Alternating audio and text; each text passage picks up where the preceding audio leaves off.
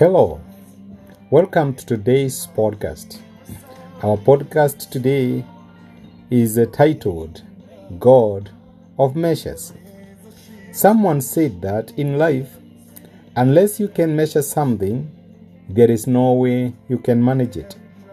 We love instruments of measurements and want to know our weight.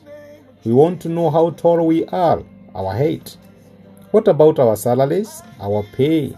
What about our time, etc.? All of which are instruments of measurements.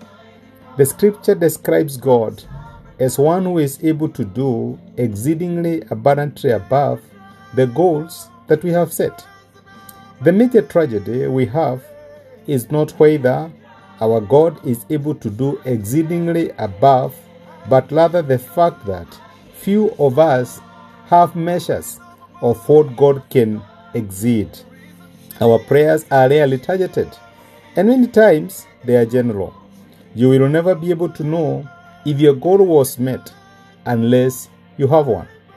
The only way you can receive a good measure that is shaken together and running over is if you knew the measure you had given before. The reason why many of us rarely see the God of the exceedingly abundant is because we have no goals, no targets, and no measures. The God we serve is a God of 100-fold, 60-fold, or 30-fold. But for that to happen, we must know the measure that we have. How are you able to gauge God's faithfulness in your life? Do you put your prayer items in writing, or do you just pray generally? How will you be able to know when God answers your prayers, leave alone answers beyond your expectation? The only way you can tell that God has done more than enough is when you have a set goal. Set your vision, put it in writing, and have a measurable goal. Only then will you be able to know if you have scored. And just in case you are not aware, that is also why we have a book in the Bible that is called Numbers. Our scripture reading comes from Deuteronomy chapter 10 and verse 22. And this is what the scripture says.